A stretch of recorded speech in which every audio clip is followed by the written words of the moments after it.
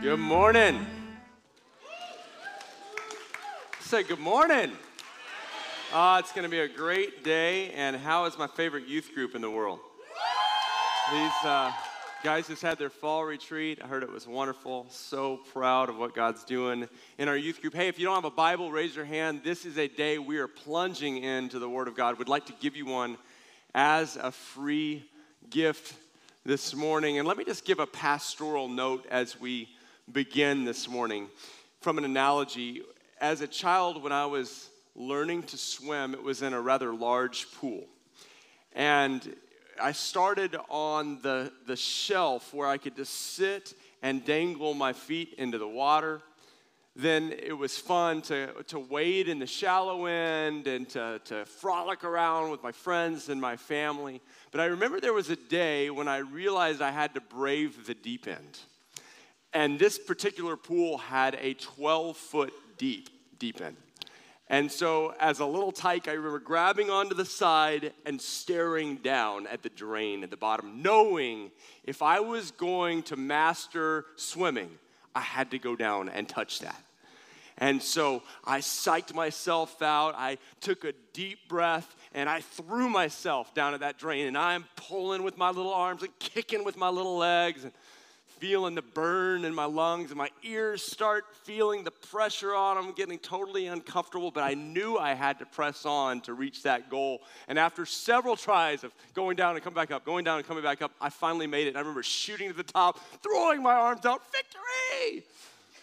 This is a deep end morning at church.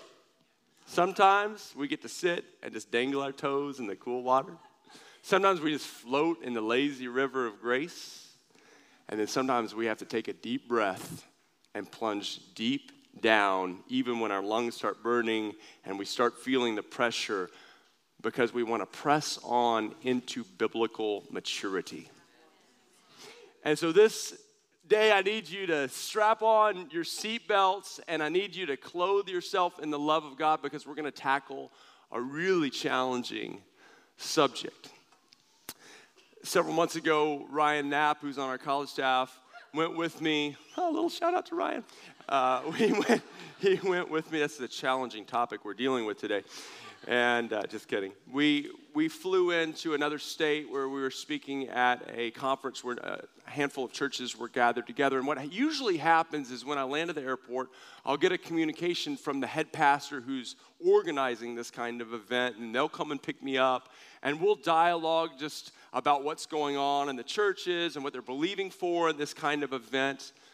But when I land, I get a text from an unknown number saying that they'll pick me up, and we walk to the side of the road, and a young man comes out with his friend.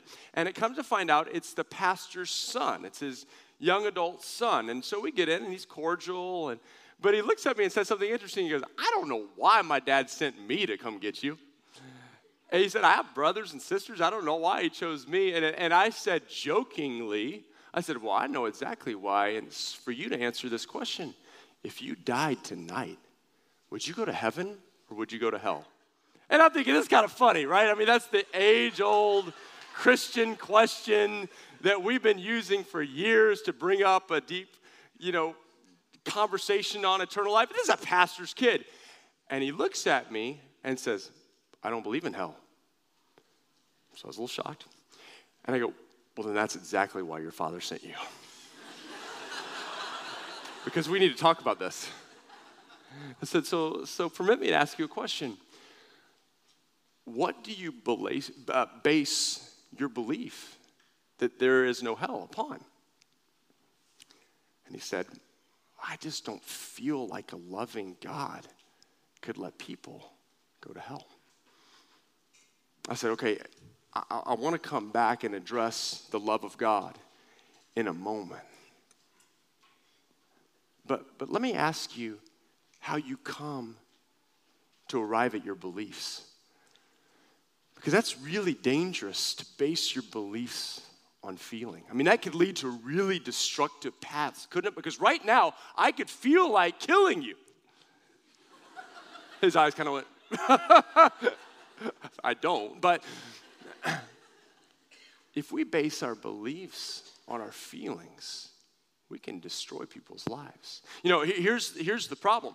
In America today, the last survey that the Barna Associates group did, they found that only 32% of Americans believe in an actual place called hell that's torment and suffering. This is a pretty common thought in the body of Christ. You know, I said, the question comes to us as Christians, as God followers, are we going to ground our beliefs on how we feel or on what this book says? Because I believe that this book is absolute truth. That's what we've been talking about the last couple weeks. If you've missed, I highly encourage you to get back on the podcast, listen to the messages. The first week, we talked about the Bible being the absolute truth of God. It is our authority. It is our plumb line. We don't stand above and judge it. We let it stand above us and judge us. Last week, I had a great time talking about heaven and the glory that's before us when we enter into that eternal city. But if the Bible's true, then it very clearly unpacks a place called hell. And we cannot ignore it. Well, this young man said to me, well, Jesus doesn't talk about hell. I said, oh, actually, he does. I threw out a couple of scriptures for him. We'll just put those up on the screen. Matthew 10:28 to begin with. Do not be afraid of those who want to kill you. They can only kill your body. They cannot touch your soul. Fear only God, who can destroy both soul and body in hell. Mark 9:43. If your hand causes you to sin, cut it off. It's better for you to enter heaven with only one hand than go into the unquenchable fires of hell with two hands. Matthew 25:41.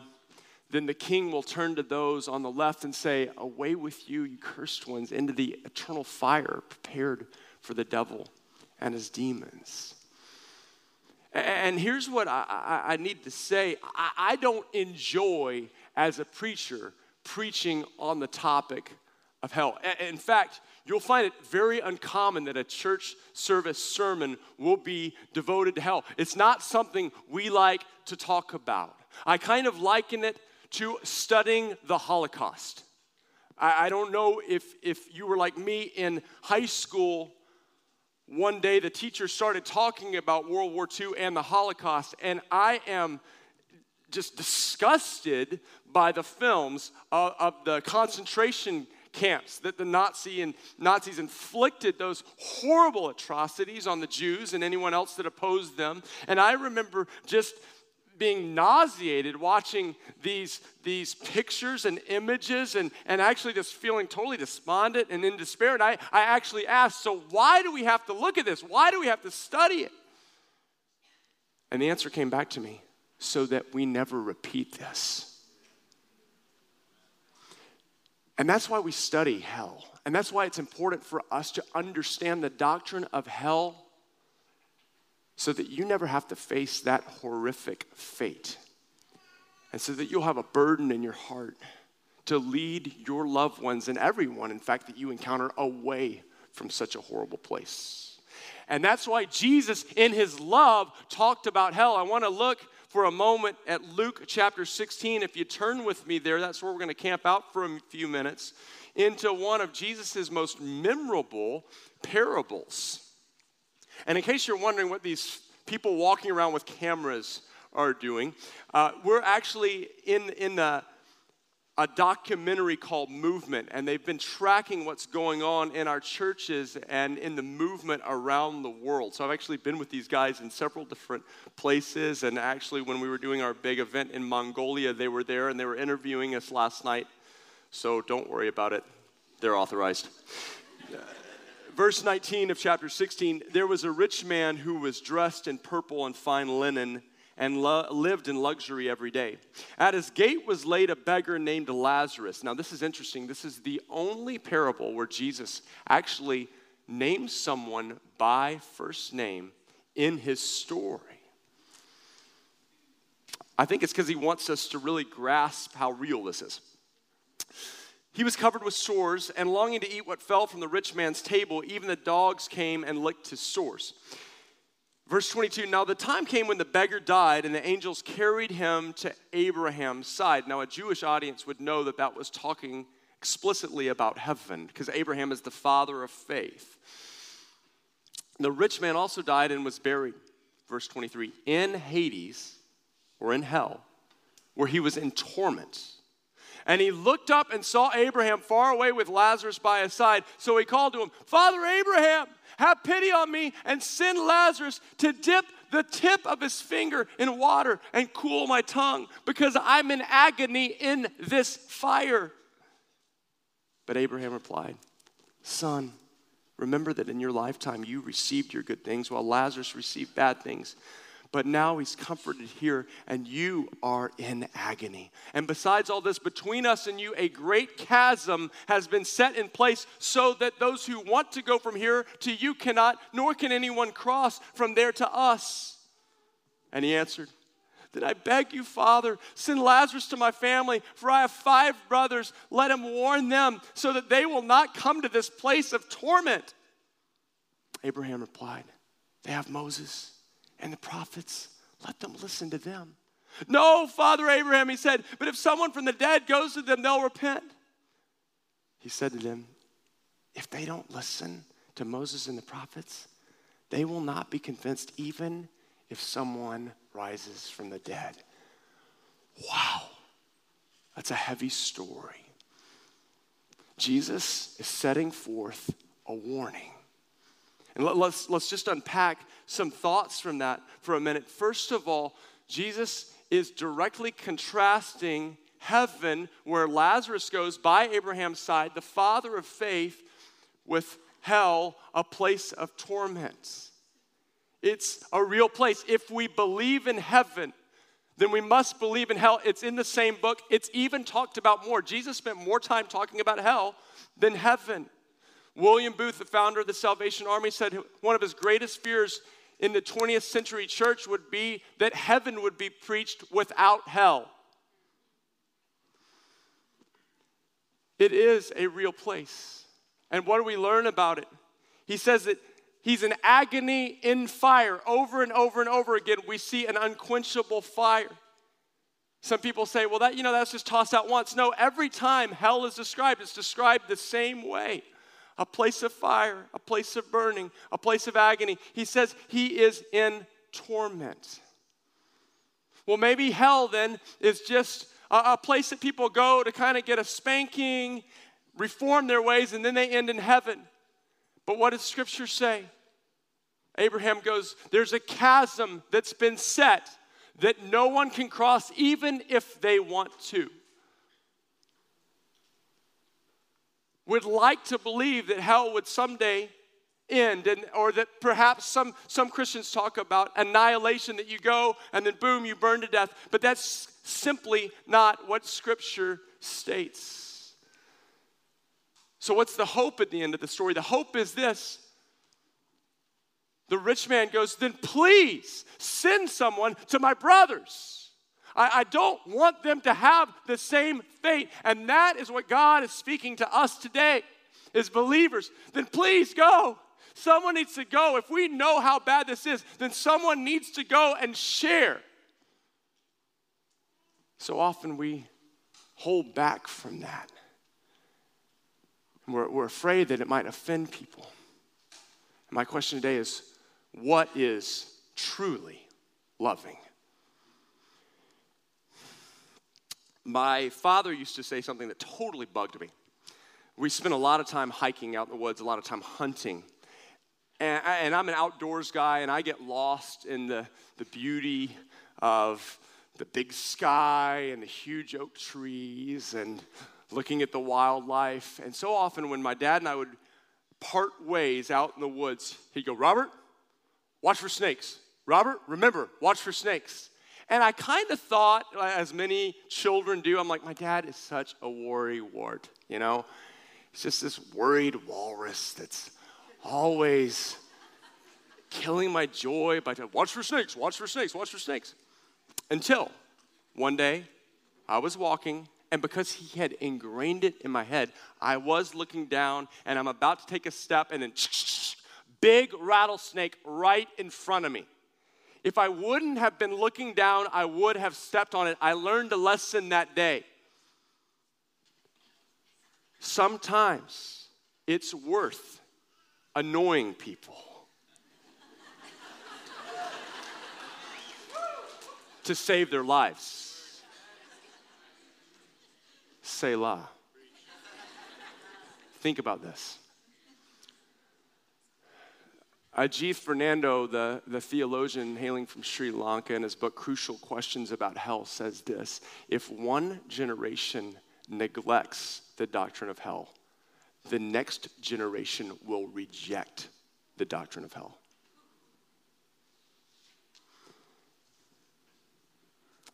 Three dangers I find in rejecting the doctrine of hell and rejecting a belief in hell. If today you're sitting here going, I don't know, Robert, I don't want to choose to think about that. Let me just tell you the danger of that course in life.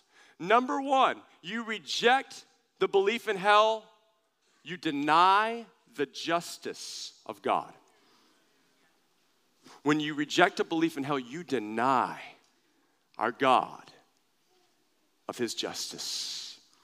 I hope that none of you have experienced this. I really pray that my children, your children, never have to go through what we endured when we were 7th graders. We were let out of class one day where we assembled together on the football field, where we learned the news of one of our classmates, this sweet, vivacious, bubbly little girl that was just right in the center of everything in our school, named Kelly, that she had been brutally stabbed and murdered by a young man for no reason in our community.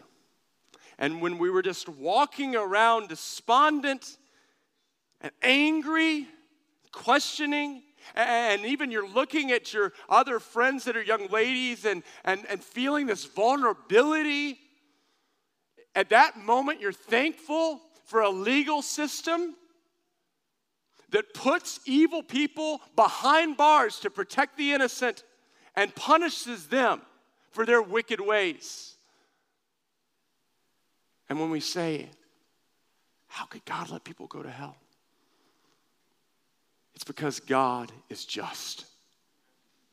It's because he will not tolerate the wickedness of humanity forever.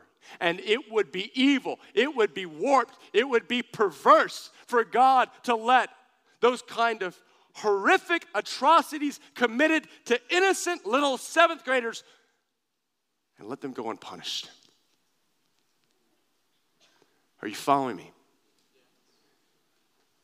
The Bible says that our God is just, and he says in the end, he will bring justice to the earth.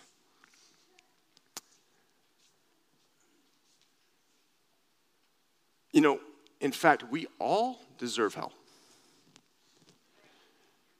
And what do you deserve? You deserve to go to hell. Why? Because we've all fallen short of God's perfection, of his love. We've all chosen our own ways. We've all rejected his kindness. And number two, when you choose to reject the belief of hell, you actually denounce the sacrifice of Jesus. Listen to what the scripture says in Isaiah 53, verse 4. Surely he took up our pain and bore our suffering, yet we considered him punished by God, stricken by him, by God, and afflicted. He was pierced for our transgressions. Those nails that went through his hands, that sword that went into his side, it was a punishment, a piercing for your and my sin. The punishment that brought us peace was on him, and by his wounds we are healed. Now listen to this, verse 6. We say, well, I'm not bad. You know, I've never done anything. No, the Bible says in verse 6, we all like sheep have gone astray. Each of us has turned to our own way.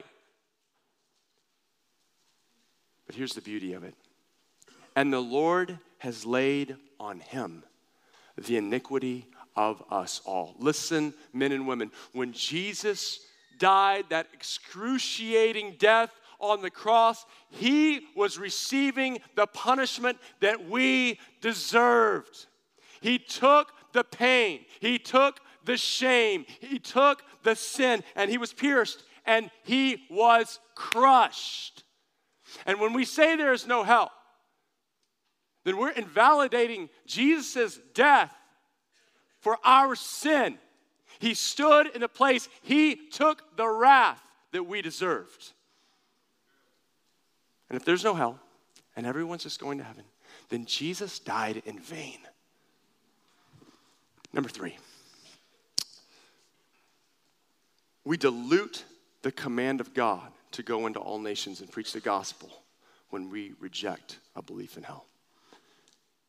If everyone's heading the same place anyway, then why was Jesus so emphatic about going everywhere and preaching his good news?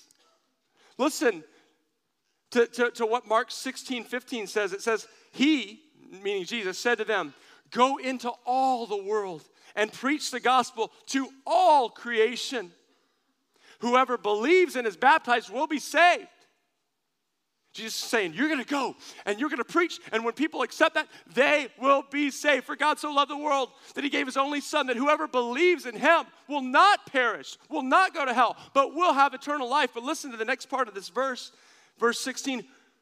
But whoever does not believe will be condemned. There comes a choice in all of our lives. You must ask yourself, have I chosen to place my faith in the Lord Jesus Christ and his atoning sacrifice of death on the cross to pay for my sins? Oh, I cannot save myself. I could work, I could strive, I could try to be as good as I can, but I'm still a sinful, fallen person that deserves to pay for my sins. And therefore we, as chosen ones, get to go through all the world, not saying, hey, look at me, I'm perfect, but saying, hey, I'm a sinner like you, but I'm saved by a loving God who sent his son to die for my sins. But when we say there's no hell and everyone's going the same direction anyway, then there's no reason to go and preach. We might as well just fold up shop here, just close it down and go watch football all day. But we've been entrusted with the greatest message. And it's a matter of life or death. So here's what we know. When we start talking about hell, some questions arise. Okay, question number 1. This is typically the first question. If God is loving, why doesn't he take everyone to heaven? I mean, if God's truly loving, why wouldn't he just open up the door for everyone to come in? Here's the answer. Because true love gives a choice. And God does not usurp your will. He does not make you love him. He actually says, you choose life or death. Listen to what Joshua, who was the leader of Israel, said to the people. He says, verse 14, Joshua 24, now fear the Lord and serve him with all faithfulness. Throw away the gods your ancestors worshipped beyond the Euphrates River and in Egypt, and serve the Lord. Today he would say, serve away those gods that you're worshiping of materialism and money and idolatry and sex and power and intellectualism. Throw those away and serve God. Verse 15, but if serving the Lord seems undesirable to you,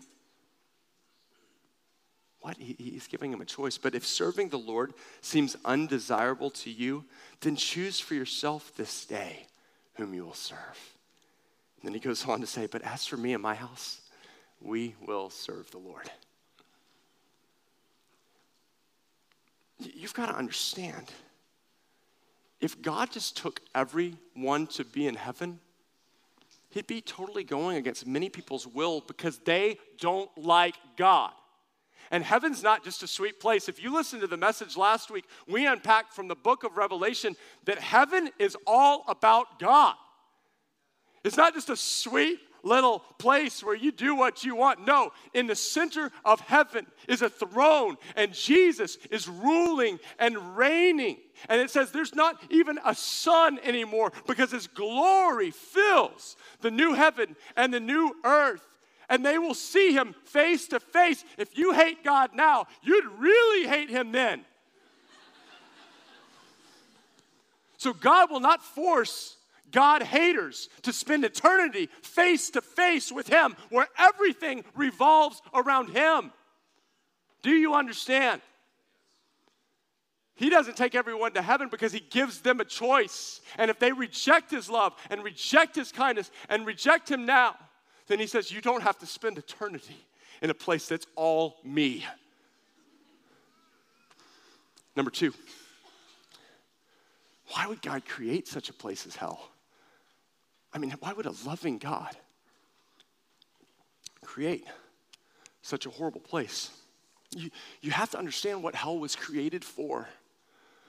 Hell was created for the most heinous, most wicked, most evil, most horrific being that's only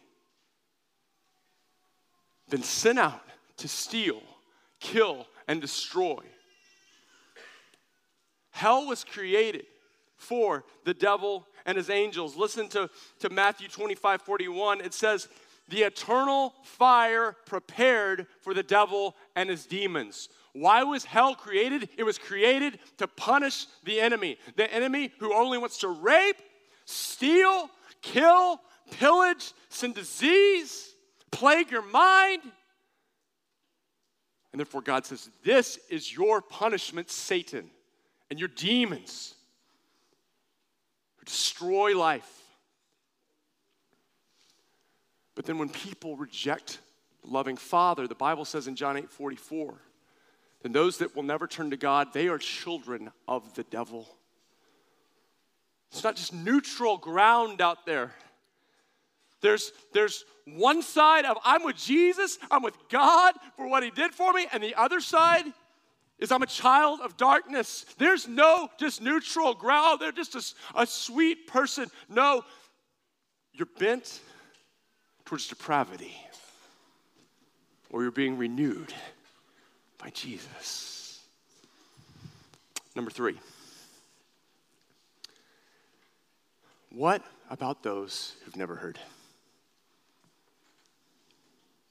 What about those who've never heard? Listen to what Romans 1 says. God directly addresses this in Romans chapter 1 and Romans chapter 2. Romans chapter 1, verse 18. The wrath of God is being revealed from heaven against all the godlessness and wickedness of people who suppress the truth by their wickedness, since what may be known about God is plain to them. Okay, so how is it made plain? That's going to be the question. How does everyone have an actual plain revelation of God? Well, here's what Scripture says. Because God has made it plain to them, verse 20, for since the creation of the world, God's invisible qualities, his eternal power and divine nature have been clearly seen, being understood from what has been made, so that people are without an excuse. 3 ways that God reveals himself. Number 1, through creation. Number 2, through the heavens. The heavens display the glory of God. Number 3, Romans chapter 2. He writes the law on our hearts. The Bible says that he even writes it on the Gentiles, on the unbelievers' hearts. God is going to great lengths to reveal himself. God is even showing up in dreams and visions. I talk to missionaries all the time in the Muslim world, people who are in a different religion, and then Jesus shows up and appears. He's going to great lengths through miracles. And then, most importantly, he's sending us, church. And Romans 10 says, how can they believe without someone preaching to them? But God is a just God. He's the most just being in the universe. And he's going to every length, shouting, I'm real, turn to me, there's hope. He longs that none would perish, is what Scripture says, that all would come to a knowledge of the truth.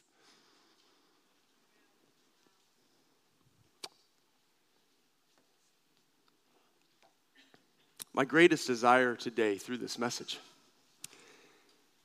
is that you would gain this burden. Let me just say, if it's not obviously clear, if you have given your life to Jesus, if you've at some moment in your life realized, I can't save myself, and you've actually asked Jesus to come into your life, if you confess with your mouth that Jesus is Lord, and you believe in your heart that God raised him from the dead, the Bible says you will be saved. If you've made that decision, then you have no fear of hell. You cling to, you rely upon, you trust in Jesus. He will come into your life and make you new, and he guarantees you heaven. This message should not scare you unless you've never made a decision to give your life to Jesus Christ. And then the answer is really simple. Just make it today. And you can go home and go, whew, that was a close one. But the second reason I want to preach this message to you is so that you would feel a burning in your heart, that you would walk around in life realizing every person I see, there's one of two paths. There's only two paths. Either they're heading towards eternal paradise with Jesus forever in a place called heaven, or they're heading towards the flames of hell. And I want my life to be about taking them to the first place. Listen to what this vision was that dramatically altered a man's life.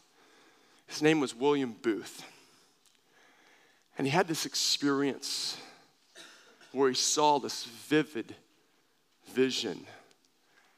And so he made it his life's work to preach salvation.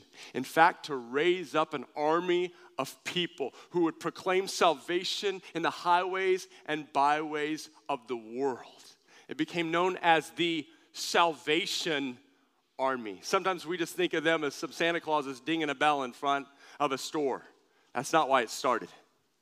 They started with the understanding that people are lost, broken, and headed towards a Christless eternity. Listen to this vision. Please try to pay attention. It's so powerful. He said this, I saw a dark and stormy ocean, and over it black clouds hung heavily, and through them every now and then vivid lightning flashed and loud thunder rolled, while the winds moaned and the waves rose and foamed, towered and broke, only to rise and foam and tower and break again. In that ocean, I saw myriads of poor human beings plunging and floating, shouting and shrieking, cursing and struggling and drowning. And as they cursed and screamed, they rose and shrieked again, and then some sank to rise no more. Can you take that picture down? I want us to just be able to focus on what this is saying. And I saw out of this dark and angry ocean a mighty rock that rose up with its summit towering high above the black clouds that overhung the stormy sea. And all around the base of this rock, I saw a platform. And onto this platform, I saw with delight as a number of the poor, struggling, drowning wretches continually climbed out of the angry ocean. And I saw that a few of those who were already safe on the platform, they were helping the poor creatures still in the angry waters to reach the place of safety. On looking more closely, I found a number of those who had been rescued, industriously working and scheming by ladders and ropes and boats and other means more effectively to deliver the poor strugglers out of the sea.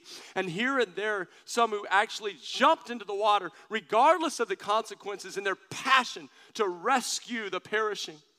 And I hardly knew which gladdened me the most, the sight of the poor drowning people climbing onto the rocks, reaching a place of safety, or the devotion and self-sacrifice of those whose whole being was wrapped up in the effort of deliverance. And as I looked on, I saw that the occupants of the platform were quite a mixed company. That is, they were divided into different sets or classes, and they occupied themselves with different pleasures and employments. But only a few of them seemed to make their business getting people out of the sea. What puzzled me the most was the fact that although all of them had been rescued at one time or another from the ocean, nearly everyone just seemed to have forgotten all about it. Anyway, it seemed the memory of its darkness and danger no longer troubled them at all. And what seemed equally strange and perplexing to me was that these people did not even seem to have any care about the poor and perishing ones who were struggling and drowning right before their very eyes, many of whom were their own husbands and wives and brothers and sisters and even their own children. Many spent their time in amusing themselves with growing flowers on the side of the rock. Others in painting pieces of cloth, or in playing music, or in dressing themselves up in different styles and walking about to be admired. Some occupied themselves chiefly in eating and drinking. Others were taken up in arguing about the poor drowning creatures that had already been rescued. And then I saw something that seemed to me even more strange than anything that had gone on before me in this vision. I saw that some of the people on the platform from whom this wonderful being had called to, wanting them to come and help him in his difficult task of saving these perishing creatures, they were always praying and crying out to him to come to them. Some wanted him to come and stay with them and spend his time and his strength in making them happier. Others wanted him to come and take away various doubts and misgivings they had concerning the truth of some of the letters he had written to them. Some wanted him to come and make them feel more secure. My friends in Christ, you are rescued from the waters. You are on the rock. He is in the dark sea, calling on you to come to him and help him. Will you go? I tell you, when I heard this vision in the end of my college days, it rocked me. The thought of myriads of people drowning while we as Christians are just dancing around on the platform.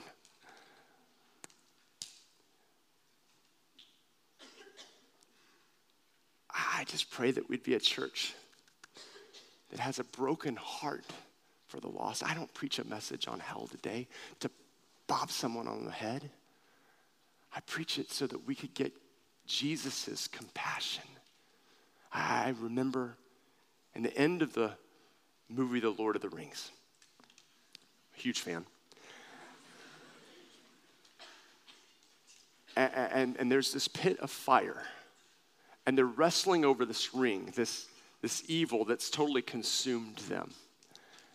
And Gollum jumps for the ring and falls into the fire and is burned. And Frodo's fallen over the cliff and he's hanging by one hand, dangling over this fire. And Samwise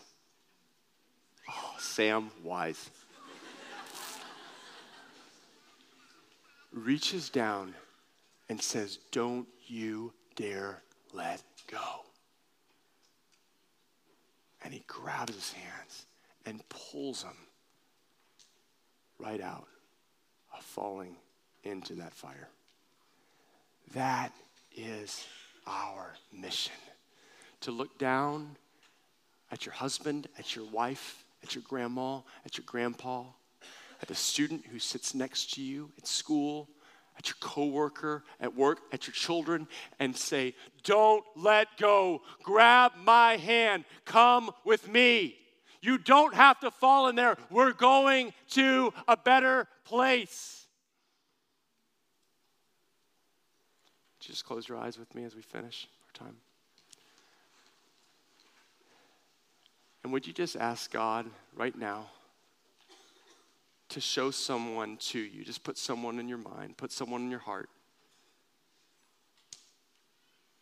that he wants you to cry out on their behalf, that they would realize their need for Jesus, that they would be saved so that they might spend eternity in heaven with you.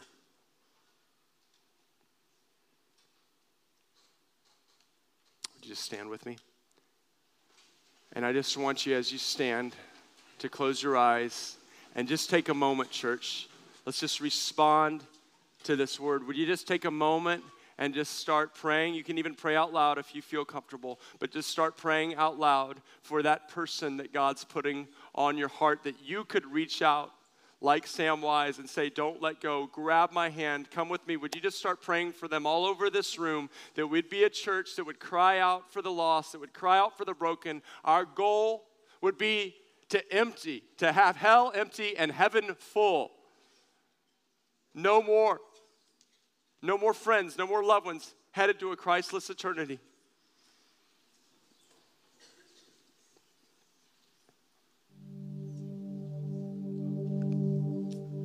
And if you're not 100% sure of your own eternal destination, let's just nail it down right now. Let's just do this first with every eye closed. If you say, Pastor, I'm sure that I'm going to heaven when I die, I just want you to raise your hand right now. And you're just standing on the rock of the truth. And Lord, so we thank you that we can have confidence in you. Okay, you can put your hand down. Now, if you say, today I need to firm that decision up, I need to make sure that I'm going to heaven, I want you to just pray with me. And the Bible says that when you give Jesus your life, you will be saved. Just pray this right after me. Jesus, I give you my life. Thank you for dying for me. Thank you for paying for my sins. Thank you for rising from the dead. Today I surrender my life to you. Come fill me with your Holy Spirit. Take me to heaven when I die. And I'll follow you forever. And if that's you today, I'm not going to embarrass you. I'm not going to point you out, but I do want to pray for you right now. So I just ask, if you're praying that prayer and saying, hey, I'm firming it up. I'm excited. I'm praying that prayer today. I just want you to look up at me and wave your hands to me all over this room. Awesome. Who else? Just look up at me and wave your hand to say, that's me. Awesome, awesome, awesome, awesome. In the middle section, I'm looking at you. Who all in the middle section? Awesome. Great. Over here, anyone I didn't see over here? Just wave at me just real quick. Just tell me if that's you. I want to pray for you. Lord, thank you for these ones that are raising their hands all over this room. We thank you that they don't have to fear that dreadful place called hell, that they can look forward to heaven. And we just bless you for that today. Prayer team, come forward right now. If that's you praying that prayer today, every week we give out numerous ones of these books to ones that are committing their lives to Jesus. It's called Jesus Is, and it just helps us in our walk with him. If that's you today, just come down forward and ask for one of these Jesus Is books, and you can pray with one of our prayer team, the ones that raise their hand. There's some in here that have feared hell their whole life, and today is a day where God doesn't want you to have to fear that anymore. He wants to break that fear off of you, so we want to pray for that. Also, every service, we love to pray at the end for healings. We just, even this past week, had some really powerful healings take place that we're really excited about. If you have a need in your body, you can come and be prayed for. And beyond that, if you're just saying, man, today I just need someone to agree with me, just to pray over me, to minister to me, to bless me, you come forward unashamedly. The altar's open for you to receive help in a time of need. We're going to sing one last song together, but you boldly just start coming now as you want prayer.